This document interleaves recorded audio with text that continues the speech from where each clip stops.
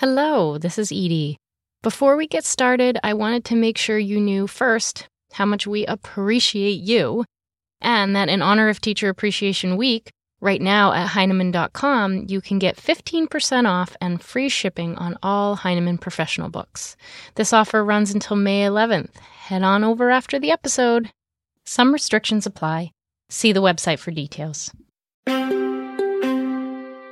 The Heinemann Podcast is a production of Heinemann Publishing. Heinemann is a provider of resources written by real teachers for real classrooms. Heinemann values teachers as decision makers and students as curious learners. Discover the path to lifelong professional learning at Heinemann.com. Heinemann is dedicated to teachers. I'm Brett from Heinemann. This week on the podcast, we're wondering, what's the best that could happen? Are you familiar with this quote? Quote, the most damaging phrase in the language is, we've always done it this way, end quote. It's credited to the Navy's Rear Admiral General Grace Marie Hopper. Computer science pioneer also noted, quote, humans are allergic to change. They love to say, we've always done it this way, end quote. Well, not author Debbie Miller. She wants to create space for possibility. In her newest book, What's the Best That Could Happen?, Debbie encourages us to tune into that thing that doesn't feel right and then investigate it and see what kind of questions it leads us to. In What's the Best That Could Happen?, she both models for us how to ask those questions of ourselves and leads us on a personal journey of her own inquiry, answering questions about her teaching. When we met to talk about her work, I was curious about the inspiration for her new book. I think the thing that really got me going is I just happened upon Warren Berger's book, A More Beautiful Question, and I began to think about, how he's talking about how he did this, he did these studies about what is it about these people that are making all these changes, and he did that study of designers and inventors and other people that had made changes in the world. And I just saw the link to education because he talks about how we're always doing the same things we always do and that this was true in the business world. And I began to think, yeah, it kind of feels like it's also true in the field of education. And so it got me thinking, what might that look like? And what about beautiful questions as a teacher? What might that look like? And could that, in fact, affect change? And so I decided to just try it out. And so I started to think about things that I had truly been wondering about, which might sound kind of odd because I've been teaching for 1,000,000 years and I work in so many teachers' classrooms. And yet, there's still opportunities for change, to look at things in new ways. And so I decided to challenge myself just to see what that would be like. And the questions were based on things that I was wondering about, but also in my work with teachers, what were some of the things that they worried about or that they were talking about or that they were, just trying to figure out. And so also working with teachers to try to come together to figure things out. So these weren't things or questions that we knew the answers to. That would be silly. But they were truly things that we thought would make a change, would make a difference in our day-to-day teaching lives. How then, as educators, do we start in pushing back on that old adage of we've always done it this way? I hear that a lot. And I think one of the reasons that we hear it so much is that it's just kind of a pat answer. I'm always trying to help us to think beyond that. And so, yeah, we've always done it that way, but what if we tried it this way? Tom Newkirk talks about how, what if we take something that we really know and see it in a new way? Mm-hmm.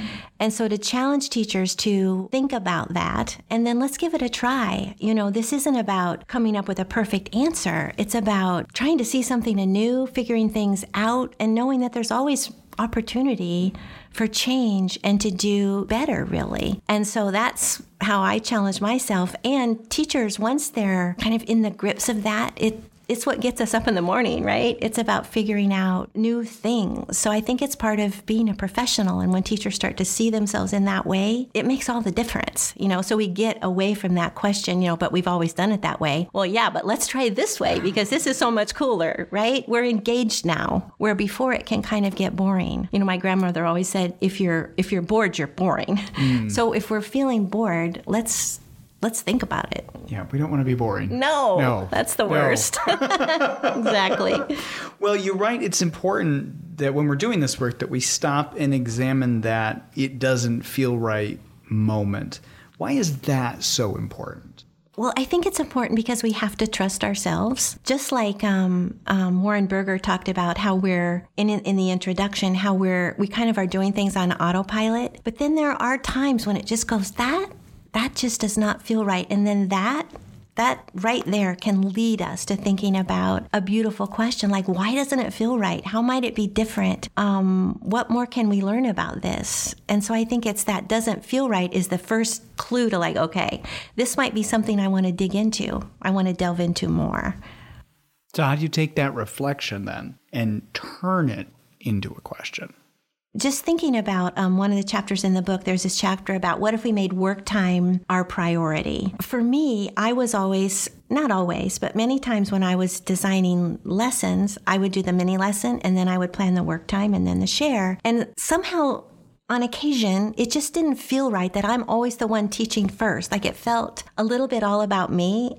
And so it just didn't feel right. Like, what if kids started out? And what if then the mini lesson could go somewhere else? And so I kept thinking about different ways that might look. And then that's what turned into a question about what if work time was our priority? So I was making the mini lesson our priority when in fact, that doesn't feel right. But that took me a lot of years to understand that. Debbie, how do questions lead us to opportunities and a willingness to change? Well, I think anytime that we're thinking about something new, we're thinking about a question, it starts to take over, right? Like once you have that in your mind, you're thinking about it at school, you're thinking about it at home, you're thinking about it in the car and when you wake up in the morning. So I think it gives us energy. It just helps us when we're thinking about something like that. We're kind of laser focusing in on something. It's exciting, and it's fun. And you get to like come up with different theories. In this book, he talks about don't rush it. Once you're going somewhere, think about all the different possibilities,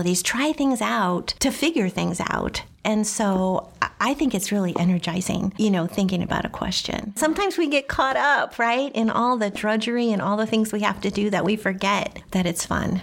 Well, in many ways, you model your learning for us as you write and then as you go through this entire journey. Talk about your journey and the process, because this book is amazing. You teach us how to ask these questions and to sort of reflect upon it, but then you take us on the journey of the questions that you asked of yourself. This isn't a book about me telling about a lot of answers, right? Mm-hmm. It's about being vulnerable, really, and really trying to figure something out in an honest, authentic kind of way. I mean, I think it starts out with something that doesn't feel right. And then I just think it's about jumping in and seeing what we can learn with children.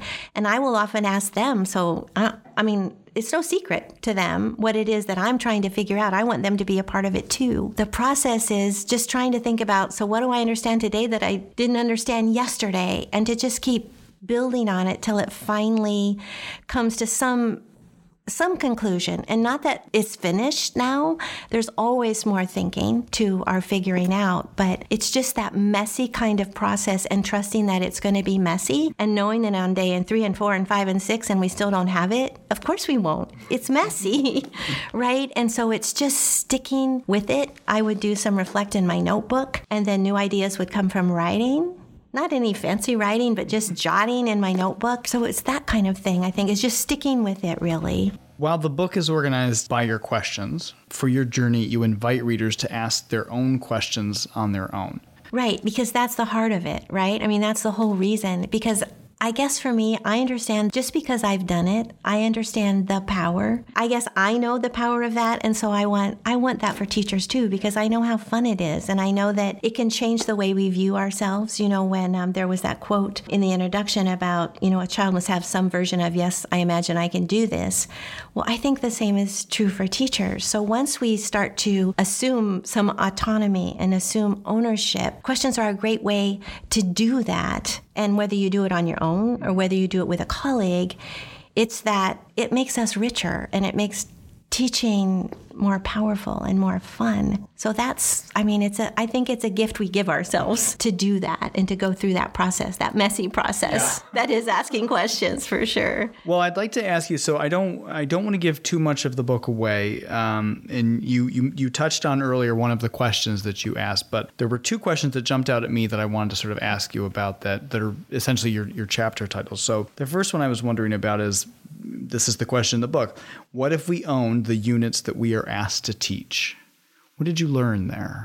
Man, I learned so much. The thing about that question is that in many schools and districts where I work, teachers are given units, and that, the assumption is you're going to do this unit, and it's all planned out. And I think the intent, they're wanting to be helpful. Mm-hmm. And what I try to do when given a unit or working with a teacher in a unit is to think about, so now let's look at this, because there's usually something good and maybe even more than something in a unit. But we want to think about, are these goals? Are these right for the kids that are in front of us? And so I like to make the assumption really that when we're given a unit, the authors of the unit certainly hope that we're going to adapt it, right? Because they don't even know our children. And so it's kind of crazy to think that we're just going to go down lockstep and do the unit. And so the first thing is to think about, so are these the right goals for my kids? So to help teachers, that's what I did with teachers, and they really showed me that what we need to do is look and see, are these the right goals for my kids this year? And not that they'll even be the same next year. A unit changes. And so to look at that, oftentimes units that were given don't include what children will read or what they will write, or there's nothing really an end. You just are done with the lessons and then you're done. But what do we want for kids at the end? What do we want them to be able to know and do? So I think that's why we go in and try to figure out to adapt the units, not to just not do them. Sometimes that's the inclination. Well, I'm just not going to do that because that unit just doesn't fit. But how can we make it work for kids, and how can we adapt it for them and think about them as children, but real human beings who want to get excited about something and engaged and learn? In Chapter 3, you ask, what if our classroom environment and routines offered choice? What did you discover there? This started, we were talking all about agency and choice and how that worked together. And so one teacher, after lunch, we had talked all morning, said, well, yeah, this is all great, but what about the sticky notes? He just went that all the kids were like bugging him for sticky notes, and he was doling them out. And we began to think about, so why are we doing that? We're not giving kids choices. So we're giving you 2, but what if you have more than 2 questions? And, it just got into this big conversation about way beyond sticky notes, but that's what began the whole idea of controlling things. And that when we're talking about developing the sense of agency within children, it can start there. It can start with, I trust you to take whatever you need, whether it's sticky notes or pencils or, that's part of learning. And so to go through routines like that, and even where you sit, we do so much over scaffolding for children, I think, to make it easy for them, but then they're not developing that sense of agency. Like, I'm the kind of kid who can figure things out. So building choice within there, giving them access and choice, and just sending them off. We don't have to dole out things. We want them to be part of the figuring out. So to ask them to join in with us is part of that. Well, I'm going to end on this. The book is visually stunning. I know. Thank you, Heinemann. Yeah, it is. It's a beautiful book. It's in color. Just walk us through a little bit about the design of this book, because you were influential in how this book came together with that design element. Well, I just wanted to show the brilliance of children. I think that's what it does. It's not only children, because they're beautiful in and of themselves, but it's what they can do and the work that they can do that's highlighted here. And I think, we learn to expect the unexpected when we trust kids and ask them to do their own figuring out, developing that sense of agency within them. So there are lots of examples of not only kids, but the brilliance in their work, really all across the board. And so I talk about that, and just giving kids time and trusting them and just seeing what they can do, and just thinking, just keep thinking in my mind, what's the best that could happen? Sometimes we always think, well, what's the worst that could happen? They're going to do this and that's going to happen. But if we shift it, what's the best that could happen, and just send them off? We can always fix it if it doesn't work, but you can't fix it if you over scaffold, And so just keeping that in mind, if I'm trying to decide, will that work? Let's try it. What's the best that could happen for kids? My thanks to Debbie Miller for her time this week. As mentioned in our conversation, this is a visually stunning book. You can get a sense of it by reviewing the sample chapter on Heinemann.com. Within it, you'll also see some of the questions Debbie asked of herself in her journey of examining those moments that didn't feel right. While this book models the work of asking questions, Debbie hopes readers will find their own questions to ask. To help with each reader's learning, she set up a Facebook group to support What's the Best That Could Happen. You can find a link to the group by visiting blog.heinemann.com or by searching on Facebook, What's the Best That Could Happen. We also invite you to follow Debbie on Twitter. You can find her at Miller Reads. Next week on the podcast, Debbie will be back for a special read aloud of her introduction to What's the Best That Could Happen. I hope you can join us. We'd love for you to subscribe to the Heinemann Podcast on iTunes, Google Play, Spotify, or pretty much anywhere you get your podcast these days. You can also follow Heinemann on Facebook, Twitter, and Instagram, as well as our various Facebook groups. And of course, if you missed anything, just visit blog.heinemann.com for more. Thanks for listening.